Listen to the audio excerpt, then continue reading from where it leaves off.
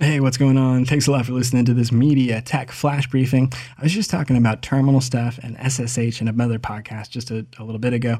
And I guess what I was going to say is, how much about terminal do you know? Do you know any terminal tips? I was going to try one out today.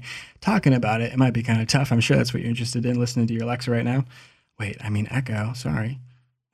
I was going to mention the commands. If you go to your Mac or you go to a Unix system, as it were, you open up terminal, a couple of things that you can run. It's probably going to run bash, I figure, like I'm some expert, but I think that's the born again shell.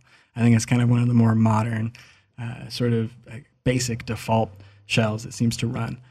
If you're running Linux, I don't know, God help you. And you probably know a lot more about it than I do already. So, you're on your own. But a terminal tip for the moment, especially if you're on a Macintosh, I guess it doesn't work on a Windows machine because that runs DOS, right? It's not a Unix-based system. Shoot.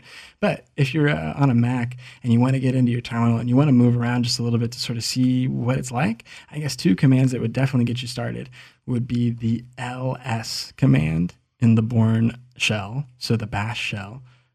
The ls command is like the list command. So when you type in ls and then return, what you're going to have happen is it's going to list the contents of the directory that you're currently in text, in command line. Oh man, it's pretty exciting. You're going to be excited when you see it for the first time. If you want to see some other things, I guess what you would try, this is a bonus one, this is a big one too, is cd, the current directory command. So if you want to, I guess, move directories from what directory you're at now, your root directory, let's say, and you want to move up to your pictures directory that you see when you type in ls, you're going to type in cd space pictures, and then you're going to hit return, and that's going to move you to the directory of pictures. Then when you type in ls, you're going to get a list of the contents of the directory in pictures. Wow, pretty amazing. You moved a directory in Unix, and you found out on this flash briefing. Thanks a lot for listening. My name is Billy Newman.